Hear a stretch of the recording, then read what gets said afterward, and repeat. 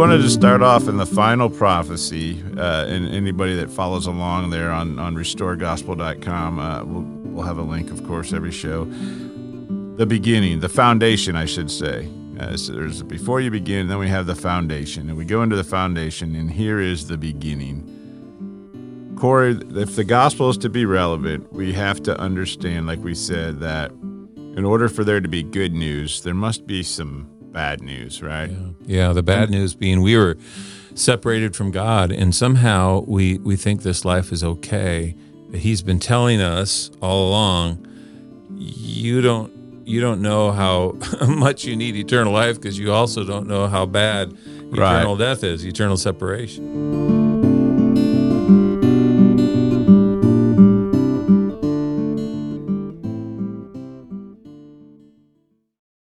Welcome to Restore Gospel Podcast.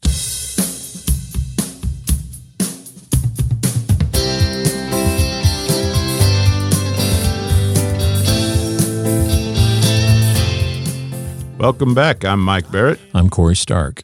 We are two friends having casual conversation about the things of eternity, and we welcome you into that conversation. We were in the Smoky Mountains a couple weeks ago. Kristen just found out she lost her job. We had already booked a hotel. It was already paid for. We said, you know what, let's just take off. So we did. We had a great getaway. You ever been to Branson and been in bumper-to-bumper traffic, like trying to get That's why I haven't been to Branson in 20 years yet. It's like you want to go 5 miles, to get to the pizza place, and you just like map out half your afternoon because you know it's going to be. So, man, we got to Pigeon Forge, and it was like that. It was just bumper-to-bumper traffic. And I was like, what? It was never like that when we were there before. But they said it was the busiest time that they've ever had in that park. And I don't know if it's just its location and that people had been trapped in, and maybe things are starting to open up, and everybody just thought, well, that'll be a safe way to get away in the mountains. But it was just people everywhere. So you know how much I love to walk, Corey. It's my favorite exercise. We were going on a hike, and it was along this river, and it was pretty and it was beautiful. But, after an hour of even if you're in the trees and you're looking at the river, I am just bored out of my mind. And it wasn't up and down. It was just this flat hike. And so I'm walking. I'm like, we've got 45 minutes to get back to the car. And so I thought, I'm just going to start preaching a sermon in my head. And so I picked a topic, and I just started thinking, what would I tell someone? And I wish I could record these inner sermons because they seem to flow so well and it's so peaceful. But if I was standing in front of a bunch of people, I would be tongue-tied and get lost in my thoughts. So anyway, I thought, what would I tell people about the relevancy of the gospel? And I had this thought: the gospel is the good news that we are saved, that Christ has the power to save our souls and to bring us into eternity to live with him forever. That's the great working glory of our Creator, to bring us into immortality and eternal life with him. And I thought, if that's the case, and if it's truly good news, like it was to Alma and like it was to Paul, then the gospel also has to bring us to a point that we are living in the midst of bad news. Otherwise, I had this thought of like a boy that was just loved on by his mom, and he was loved on by his mom so much that she made him his birthday cake when he was younger, and he loved it so much, that the next day she baked him a birthday cake again, and the next day she baked him a cake, and this boy had cake every single day. And then so when his birthday came around again, she says, like, happy birthday, here's your birthday cake. And he was like, okay, what's so good about that? Like, every day's been great. I've had cake every day. And it's not like this great good news, right? But if he was eating spinach every day and all of a sudden he got birthday cake, it'd be like, whoa, this is pretty good.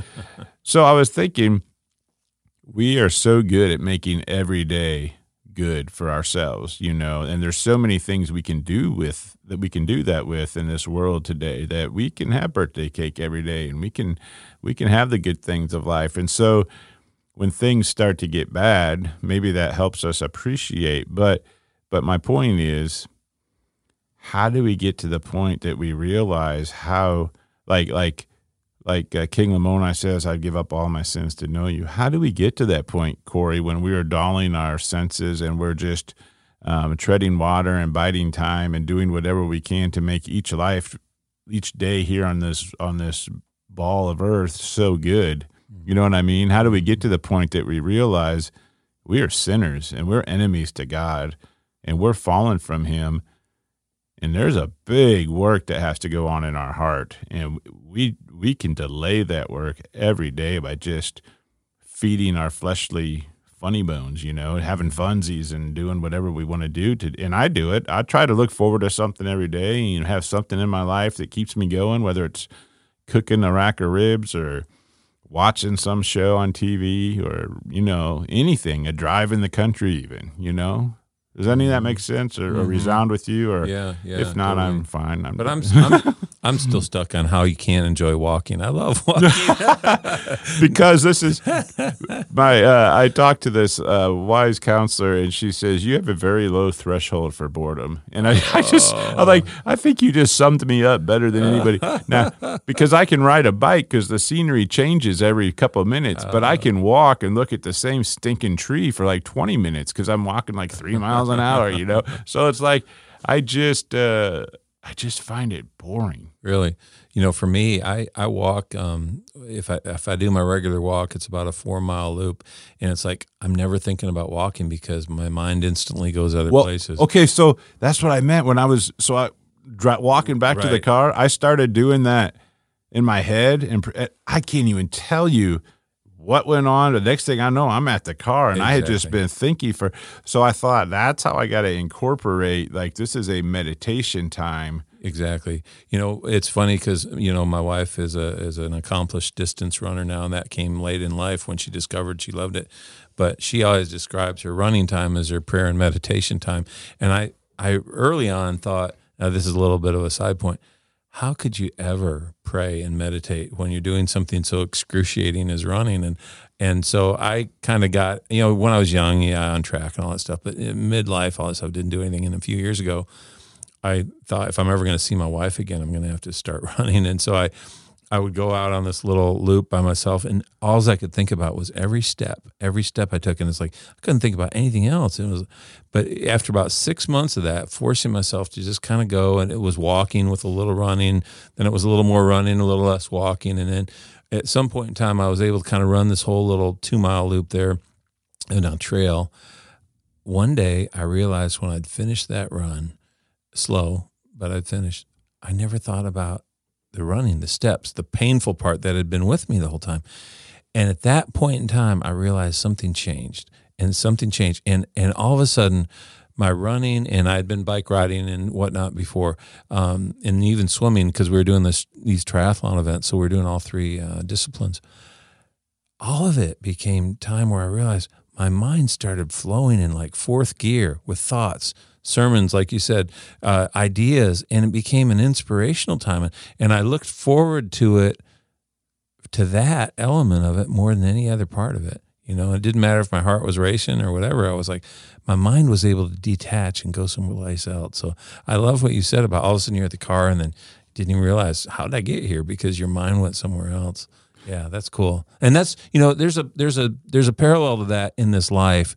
If we have that walk with Jesus, even in the midst of all the bad news and everything going on, you can still engage with him, and he can bring peace regardless of the circumstances and the surroundings. I was going to tell you, as you were mentioning, how there was a moment of pain and there was a season of pain and everything, and that was pretty much all you could focus on. I remember you one time talking about the resistance in physical training and that wall you hit, and how there's a parallel in the spiritual world as we try to exercise, faith in just one simple thing, such as, pray for your enemies. And then so the next time someone makes you mad and hurts you, it's like, and it's like that. It's almost like that painful walking. Right. It's like that painful praying, like, my heart is not in this. And it's like the first time you run and you haven't run for years, and all of a sudden your chest is just about to explode out of your body and you've only taken about 20 steps. Right. Yeah, that's what it is. So that first time you're praying for that person that hurt you, your heart's not in it, and you're considering, does this even matter? Because I'm still angry, but I'm trying to pray for him. And then I wonder over time,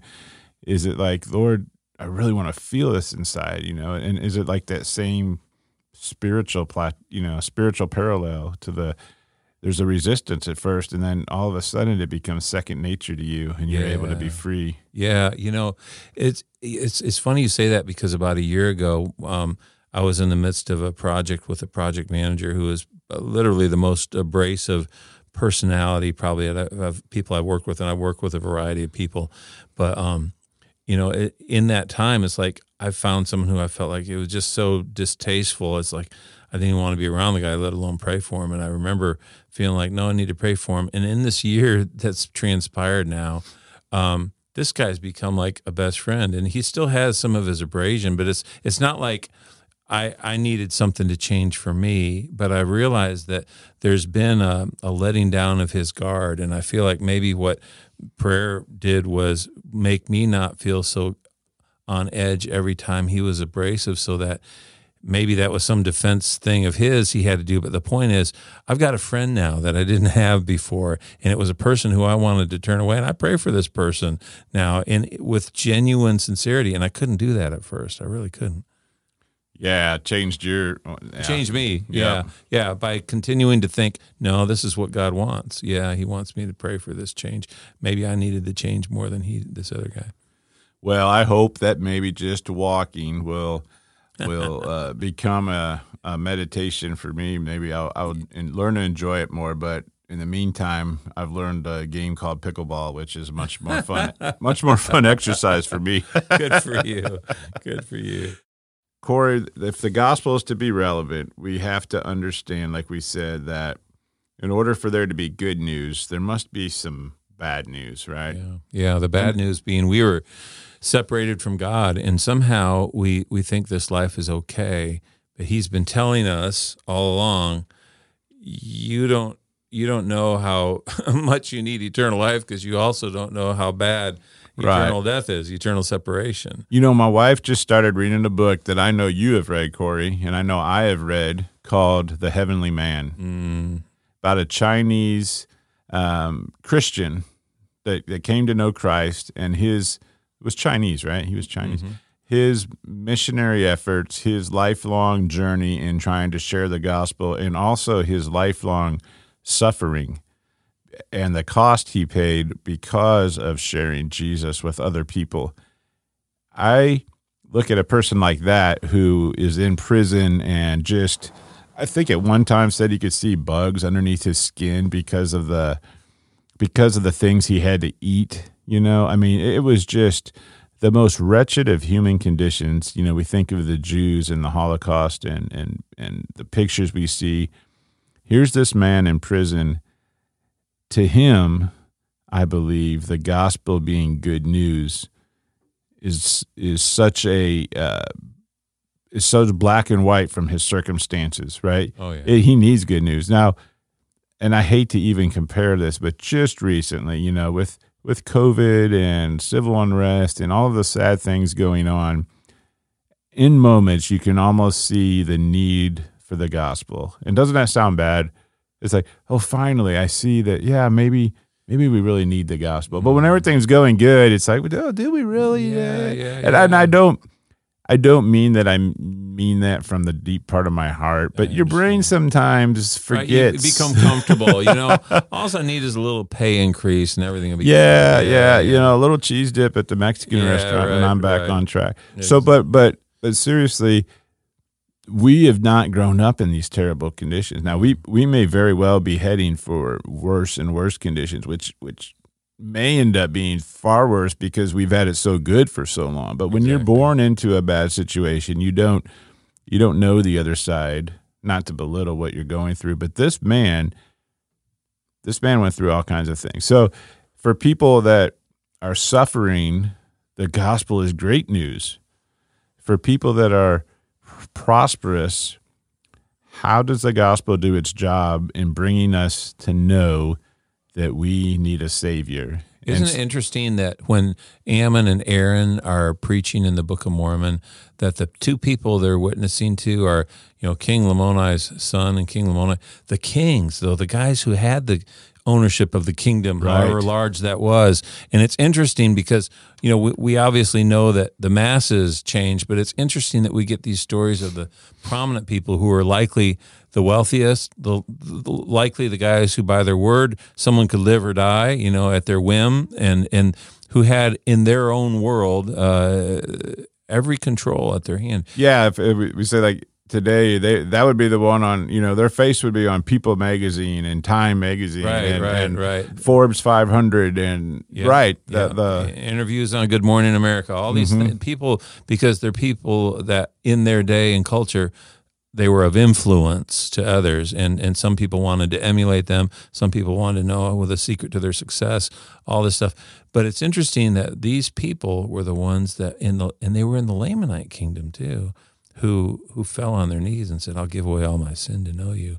And this is important that we recognize that the power of the gospel, it's God's work that has to change everyone's heart, and that no matter what our station in life is, we're all called to this change. And that's God's work and the gospel. And our job is to learn that gospel and let the gospel do the work, and for us to quit trying to do the work. Right. Our work is to learn the word of God, allow it to change us, take that word to other people, allow it to change them, and quit trying to change them yourself with your own story of. Right. And sometimes our story has been circumstances. I've seen people who were kind of brought into the church through missionary efforts that compelled people because, the message "the time is short" is probably appropriate at any time. People were saying the time is short, in Jesus' day as well. But I'm not belittling that. I'm just saying that you've always got to bring it back to not just circumstances, not just like bad things are coming, so you got to do this. You got to bring it back to the eternal principles. No, we have no means within ourselves to come back to God's presence. Yes. This is the path. This is the calling. This is the guidance He gives us. This is the straight and narrow, and this is why it's important. But that's the thing. We have to bring it back to the eternal principles. One of the things about this final prophecy that I think, and again, it's funny that the name, when I was putting these notes together, I was really just not even sure if it needed a title. And at first I was just kind of calling it the prophecy because it was a prophecy. And then I thought, well, final prophecy, because this is how everything ends. This is taking all the prophecies from the beginning through time and realizing there's a common theme of God wanting to bring humanity back to Him. That's what it's all about. This prophecy's been there since the beginning. Is that man who is cast out of God's presence is going to return to God's presence for all whose hearts change. And that's the finality of it. Well, then once I put that title on there, I searched on the internet and found out there's like a Star Wars episode or something, or just a chapter called The Final Prophecy, and there's some other stuff out on the internet called The Final Prophecy. None of that influenced the title, but nevertheless, there's some competition for the title, I guess. I did notice all the Star Wars posters in your room when we used to record it. Now it's coming together. Yeah, right. Yeah, Obi-Wan. So this. Well, let's read the scripture from Revelation 21:3. Man was in the presence of God in eternity before life upon this earth. This is your comment. The purpose of this life is for man to return to the presence of God. And the final prophecy describes how the world eventually returns to Jesus Christ. So Revelation 21:3, and I heard a great voice out of heaven saying, Behold, the tabernacle of God is with men, and He will dwell with them, and they shall be His people, and God Himself shall be with them and be their God. We talk about temples, and one of our listeners asked about temples, but in the very end, there is God Himself comes to dwell with us. He is the tabernacle is everywhere. Him with us with Him. His presence is just interwoven into us. What do you think, that scripture there? That's Yeah, since the beginning, God's been telling us the end, and this is how it ends: is that we dwell in God's presence again. Heaven, which has been separated from us in a spiritual sense, we don't understand the physical side, but it all becomes one again, and it always was one. But we don't recognize that that oneness. I just read something this morning before I came over here, and it's not in the Final Prophecy, but I've been searching plays on words, and you wouldn't think the scriptures would have word plays. And I'm not suggesting like for the purpose of just being like making a pun or being cute, but there are times, just like in the English language, where words would be used to effectively convey something by the significance of the words themselves. And so what I found is that there are words that in the English translation don't have any bearing on each other, but in the Hebrew, if you understand the Hebrew, you find some very important significance. Well, one of these comes back to the Genesis story.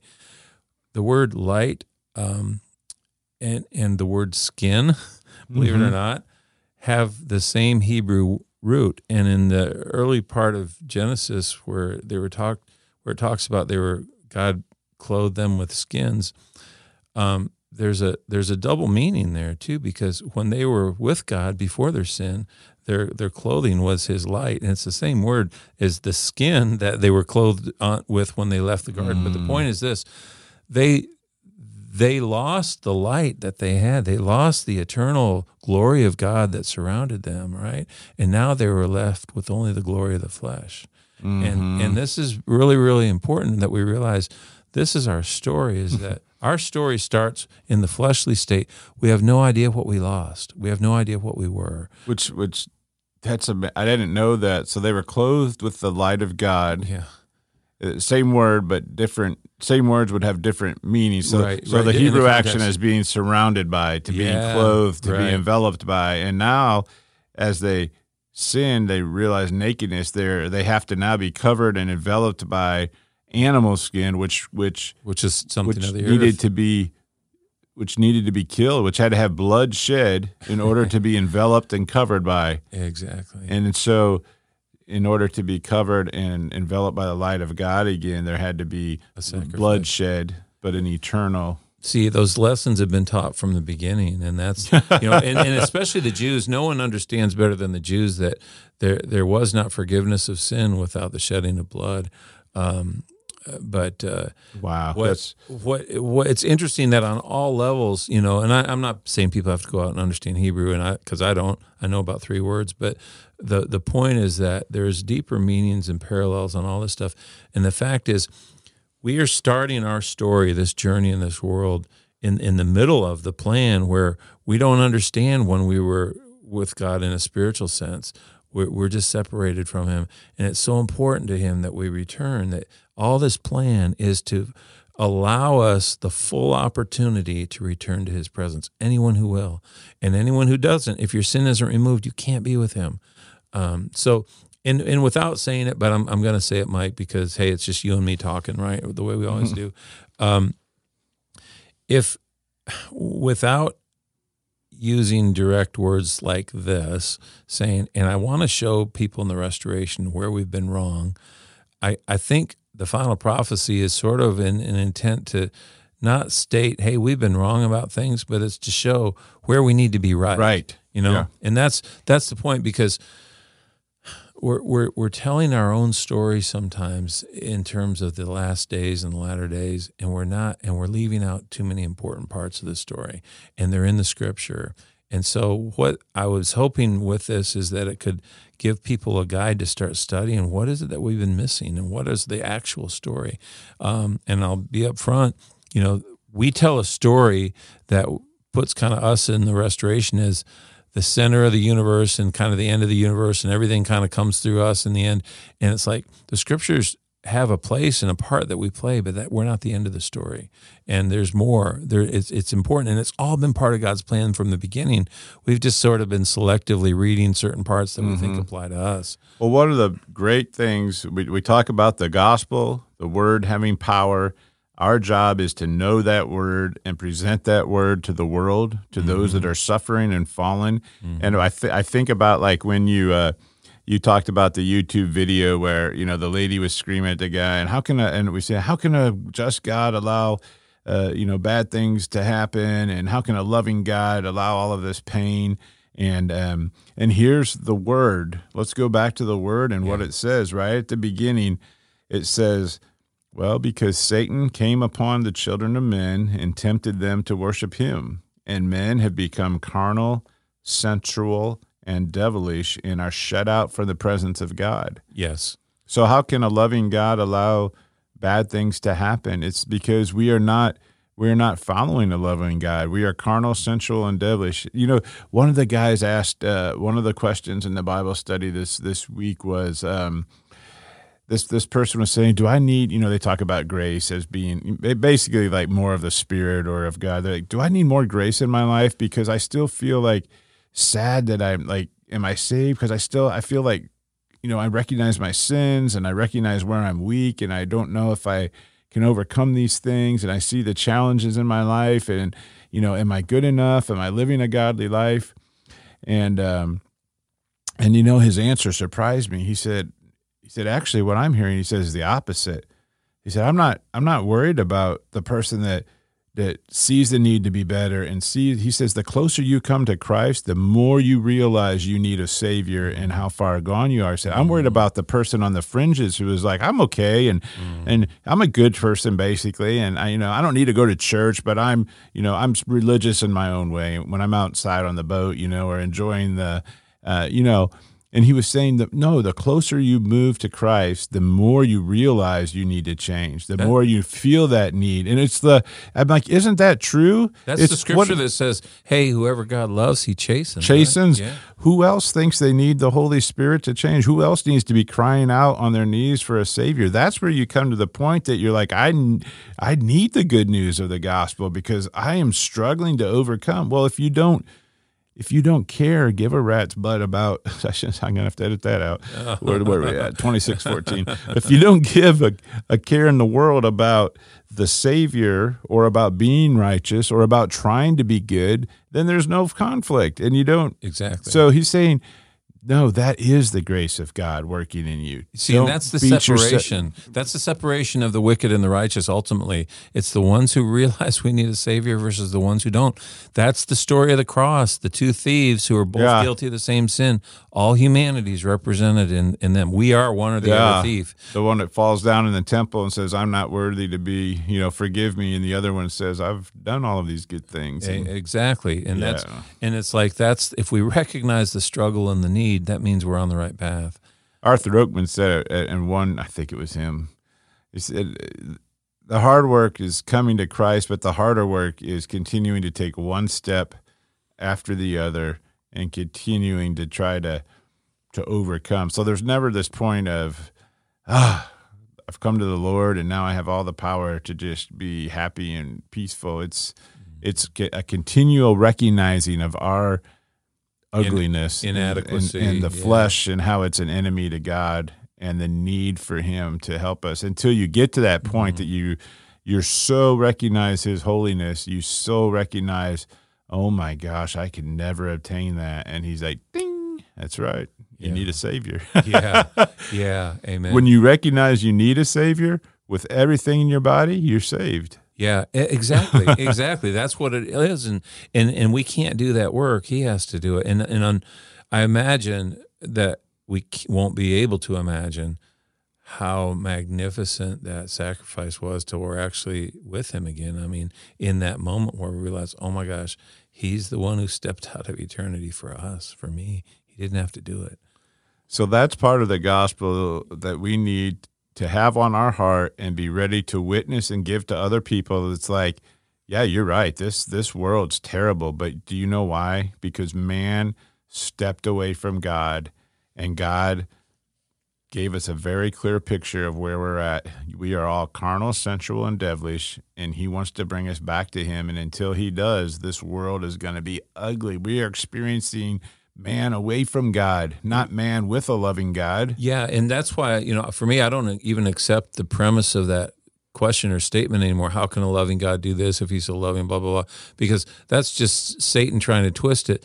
the point is, God told us from the beginning, no, all these things we suffer and the injustices or cancer or whatever, it's all because mankind fell away. He said, I'm trying to save you from this, or this is your eternal destiny. But it even gets worse than this. You just don't know how bad it is once your sin is locked into an immortal body. And that's the point, is that, no, all along he's been saying, this is your reality. Unfortunately, because of the weakness of sinful flesh, I'm trying to prepare the way for you to get out of this. When you say the word sin, Corey, let's talk about that word, because that's what happened in the very, very beginning. We're back at the very beginning of the story. Yeah, so, last episode, you made a really generous plug for this final prophecy, and I appreciate that. People can follow our conversation online with some of these scriptures. If you go to Restored Gospel, you'll see a link to the final prophecy. You can use the PDF version, or you can use the online interactive. They both have the same words and scriptures, but we're at the foundation and under the heading, the beginning. The sin is, textbook definition is willful transgression, okay, choosing to disobey. But the consequence of the sin, it's like I've told my kids through life, you're free to make your choice, but you're not ever free to choose the consequence of your choice, right? And that's why God gives us instruction, is because he's telling us your choices have consequences that you are not free to alter, and you will suffer if you make certain choices. So the original parents, Adam and Eve, they willfully chose to disobey. Now, there's a huge, beautiful parallel in that we'll talk about when we talk about the symbol of man and woman in marriage. But this transgression led to their separation, and that's probably always true. Transgression leads to some kind of separation, of spiritual separation from God. But in this sense, all humanity was separated from God. And the biggest problem is, and this is point number 5 in the outline, is that we had no power within ourselves to remedy this spiritual separation. There was nothing we could do. And that's our life right now, and would be forever if there wasn't a plan of salvation. Well, let's read the word for those that aren't following along, that are just listening. Probably most people just listening right now. Mosiah 8:76, thus all mankind were lost, and behold, they would have been endlessly lost, were it not that God redeemed his people from their lost and fallen state. Mm-hmm.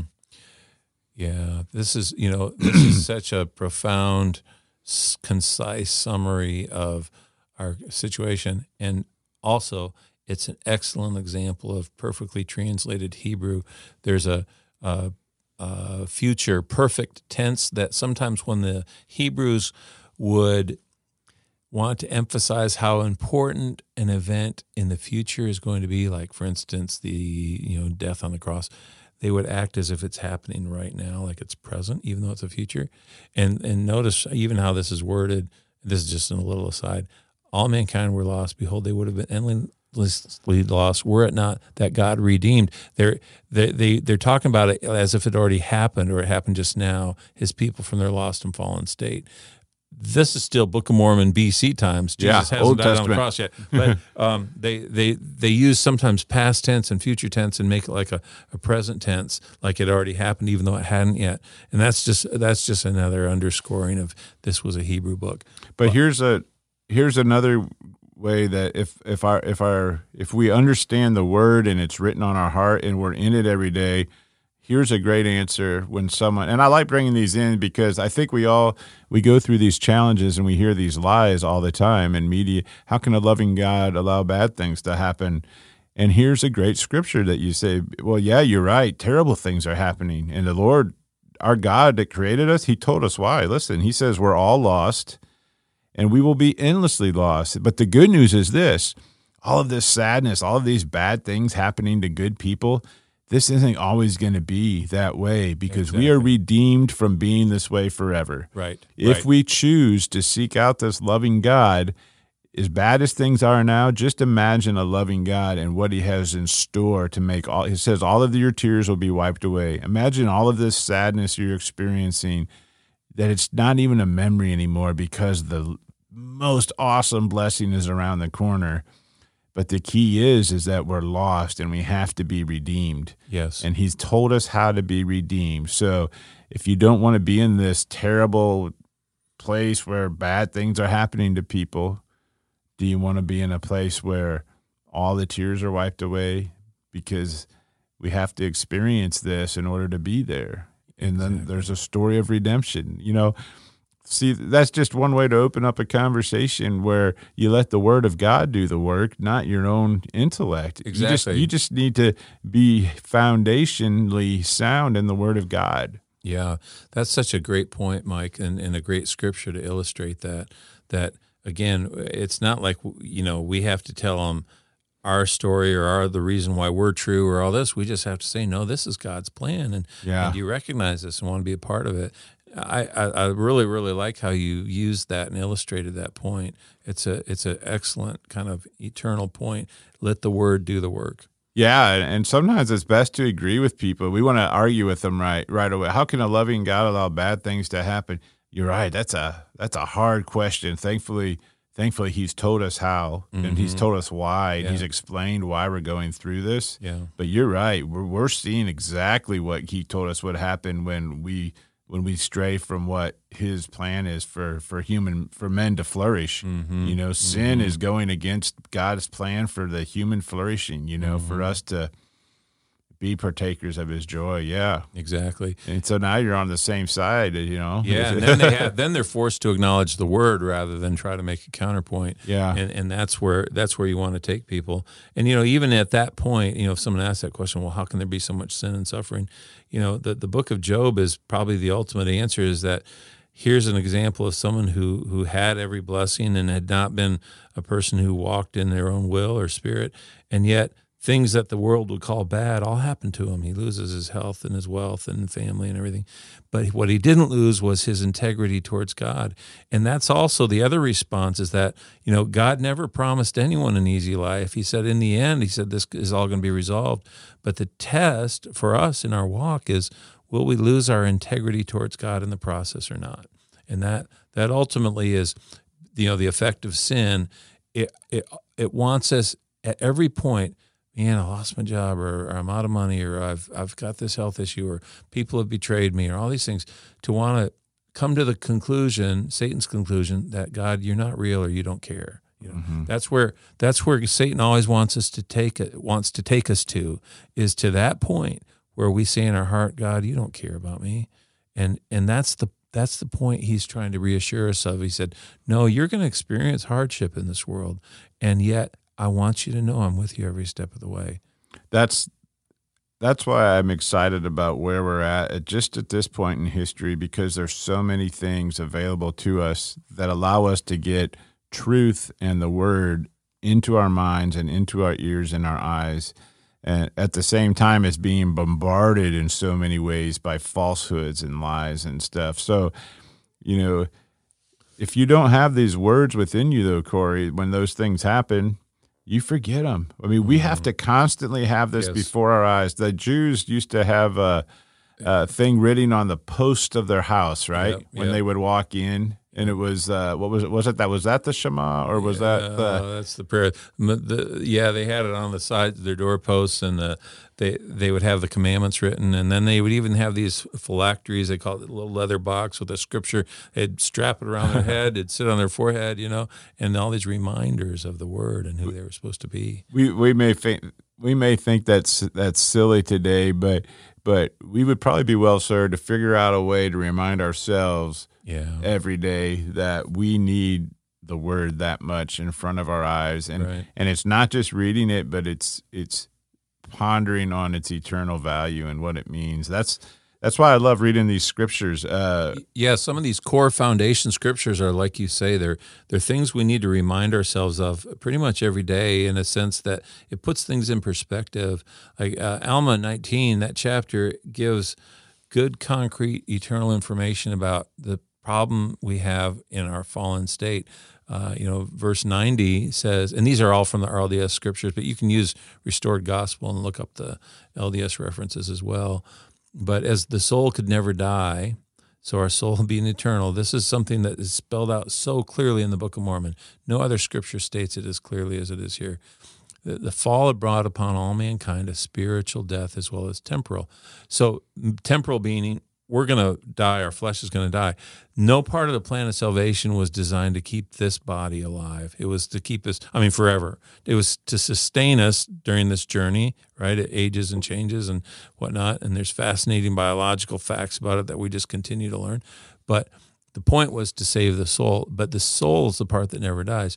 And as this scripture states, we were cut off from the presence of the Lord. Therefore, it was expedient that mankind should be reclaimed from this spiritual death. So the two deaths that happened was spiritual and temporal. Adam and Eve weren't going to ever die, in that state in the garden, physically or spiritually. But when sin came in, now their bodies changed to where they could die and would, and their spirits were separated from God. But it's the latter, the spiritual separation. This whole plan is designed to overcome.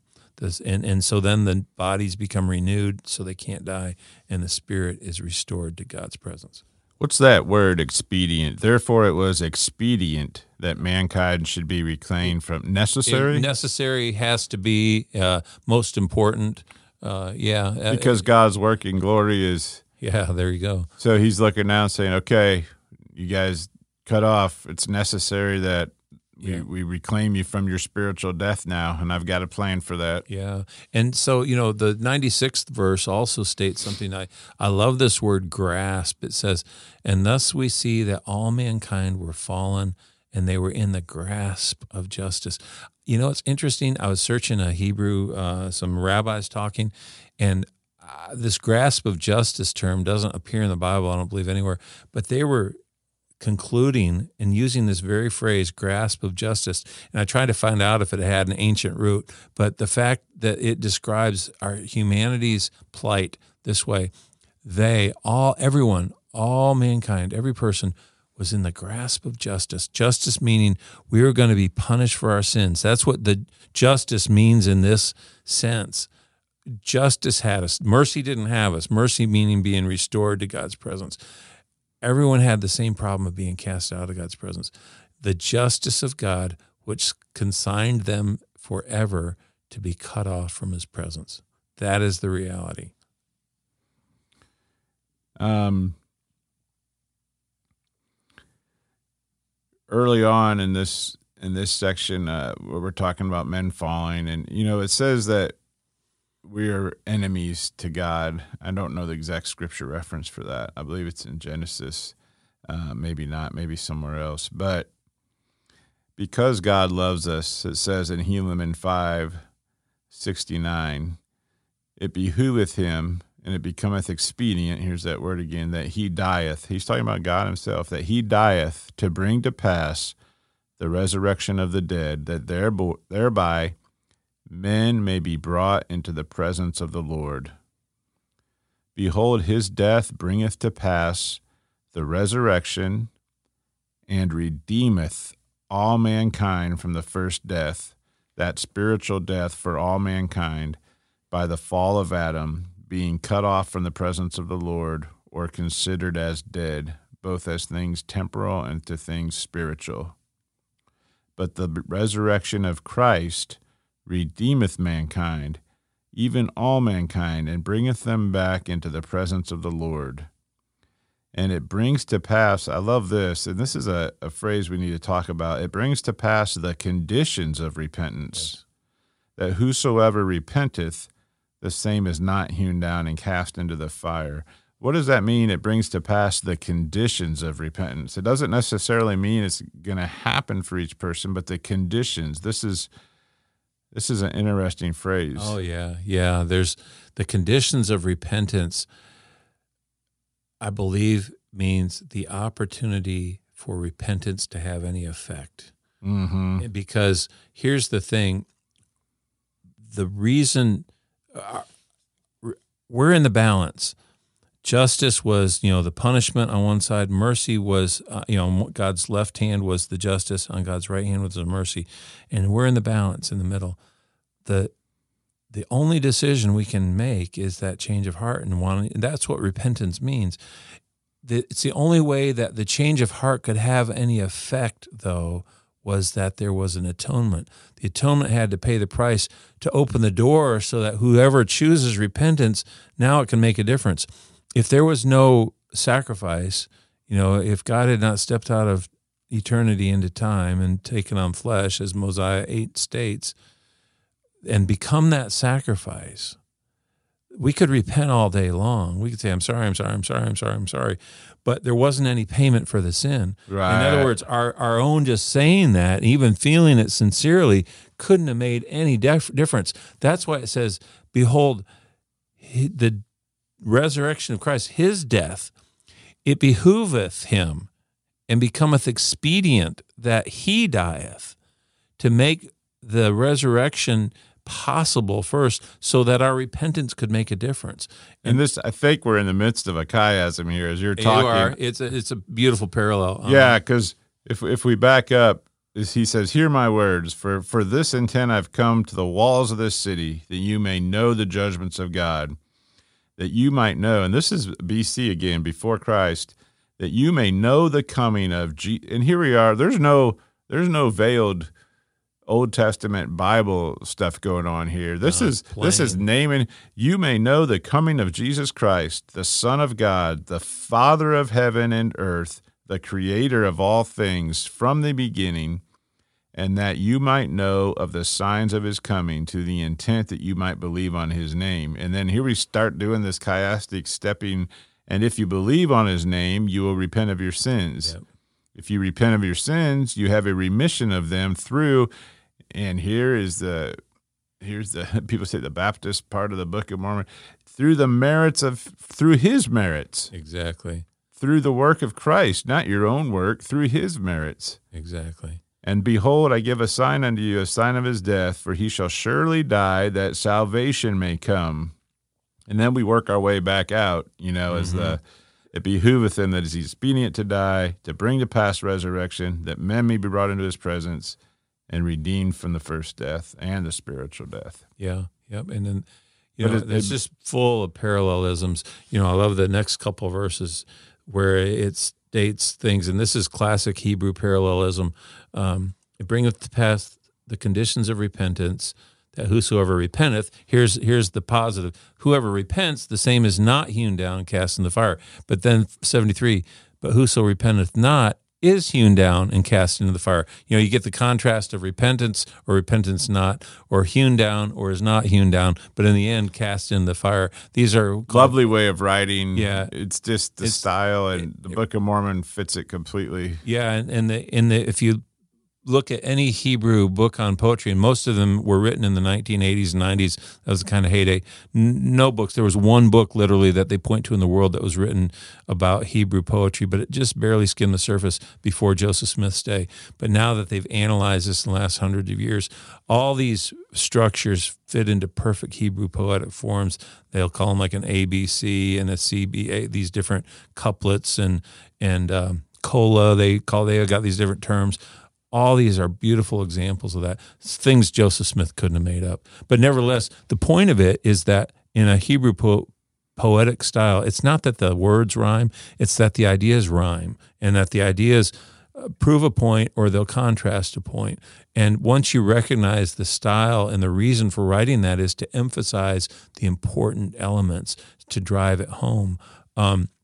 I was reading separately just yesterday in the Book of Mormon, where it was the words of Mormon, the short little 30 or 40 verses that kind of fall in the early part of the Book of Mormon where he's making comments. And it's interesting because Mormon's writing about Benjamin, and he talks about how there were false prophets and their mouths were shut. And as soon as I saw that, I thought, this is probably in a Hebrew poem, because by seeing their mouths shut, there's probably a contrast to that coming up about someone's mouth being opened. And I very, very 2 verses later, all of a sudden it talked about, but King Benjamin preached in righteousness, And so the reason I'm sharing this is because these verses aren't to be taken individually. When you look at them in context, you realize these parallels and these balances are meant to teach us with greater understanding the points of all these eternal truths. And the way they did it and conveyed it is just beautiful. You don't have to understand the Hebrew or even know. I mean, just reading it's going to teach you this. But the way they presented it to us is, I'm just realizing at this point in my life, so much deeper than anything we ever could have imagined. I mean, if this was music, these would be like Mozart symphonies. You know, these were written by the best, and they're powerful. When we see these meanings as they're brought through the Word. I think secondary benefit of, besides walking through this final prophecy and just the story of man and God bringing him back, also you throw in these things. It's learning how to read the Word as individuals in our own time and applying it and seeing it for what it is. Because we like we've said before, we have been so good at just plucking a scripture verse out of the air and using it and then running with it, when there's much more to it than that. Exactly. Much more to it than that. And the more we talk about this, like you said, here you are reading along and you know something else is coming, and there it is. You start to be able to get enveloped in this style of writing. But yeah, and then gleaning the truth from it. You know, so this if I could share a little secret wish, you know, I'm excited when I go online and see YouTube videos of Jews in Israel who are coming to the knowledge of Christ. oneforisrael.org, it's all one word, One for Israel, is a great website for that. But in my heart of hearts, I look at this and I realize when I see these people, I mean, they're sincere and they're lovely, they're beautiful, their testimony of Christ is fine. And I guess I should just leave it at that. But what I long for is for them to take this word, when this word comes back to them, and this is what part of the final prophecy is, that these words that we've kind of discarded from the Book of Mormon, Joseph's words, will return to them. And I want them to tell me about Jesus from this, because this is their testimony, and they're going to see even greater, deeper things. And it's not like I'm talking, I need to know more mysteries. It's just like, what I feel bad about is when I hear their testimony of Jesus, I feel like it's still come from the Gentiles to them. Mm-hmm. And yet here's their testimony of Jesus that was from their own people that they didn't know about. I want them to teach me and us about the truths that we looked over and missed because we were blinded to the understanding that's already in this word, you know, presented by these people who are ancients. And like Nephi said, unless you were of the Jews and thought like the Jews, you couldn't understand the ways of the Jews. And there's so much truth there that, I don't know, I just look for the day when this word becomes their word and they're going to teach us. Yeah. Well, we kind of touched today just on the foundation and the purpose of the gospel. And in order for the gospel to be relevant to us, we have to understand that we've been separated from God. We're enemies to God. When people claim there's no God because of all the badness going around, the word answers that right at the very beginning, and we can do nothing but agree with them and say, yes, there's tons of badness. And if it wasn't for a God that came down and died for us to make a way out of this badness, then this would not make sense. But that's not the story. And so right. Read these scriptures and look at the plan. We've talked about it before, so we don't need to go into it right now, but instead of giving scripture references, Corey, what I've learned from you is you'll look at me and say, or I'll ask you a question and you'll say, search this. You know the phrases. And so search opposition, you know, or if there's another word. And you can read in the Book of Mormon all kinds of things that talk about why man fell. Adam fell that men might be, men are that they might have joy. Opposition in all things. Is there any other word that people wanted to do a further study on their own? Search mercy and justice. Okay. Mercy, justice. Those will bring up verses that have them in. And realize that sometimes the truth, as you pointed out, won't be just in that verse. So read it in context, and you'll find truth that is not explained anywhere else. And so mercy and justice, parallel, that's even a word that's used a couple times in the Book of Mormon. I mean, it's the technique of the Hebrew authors, but it's even spelled out in that word, the parallels that are comparing life and death and salvation to damnation and light versus darkness, all these parallels. Once you get on that track, You'll find sometimes it's interesting. You can learn by searching opposite words too. And I'll throw one out. Just search light and dark, or save and damn, if you want to do that. But you'll find lots of verses where it's comparing these ideas. And when you see these, they teach, they bring understanding. Good stuff.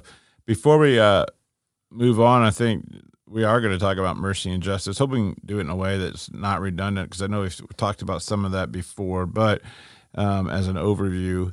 But I want to, when we come back next time, talk about Adam and Eve and some of the parallels of marriage in the church. Maybe touch on that for a bit next time, because there's some things there you've pointed out that I had not heard before, and that I think are beautiful and give us a insight into God's plan for us here. Can't wait. We'll talk about that. Okay. So we're in the final prophecy, and we're going to spend some time, several weeks probably, going through it. But on your journey, just remember, we're just walking each other home. I love that I don't even remind you anymore. You don't have to remind me, Mike, but I'm glad that you do. Thank you, brother. Till next time, God bless.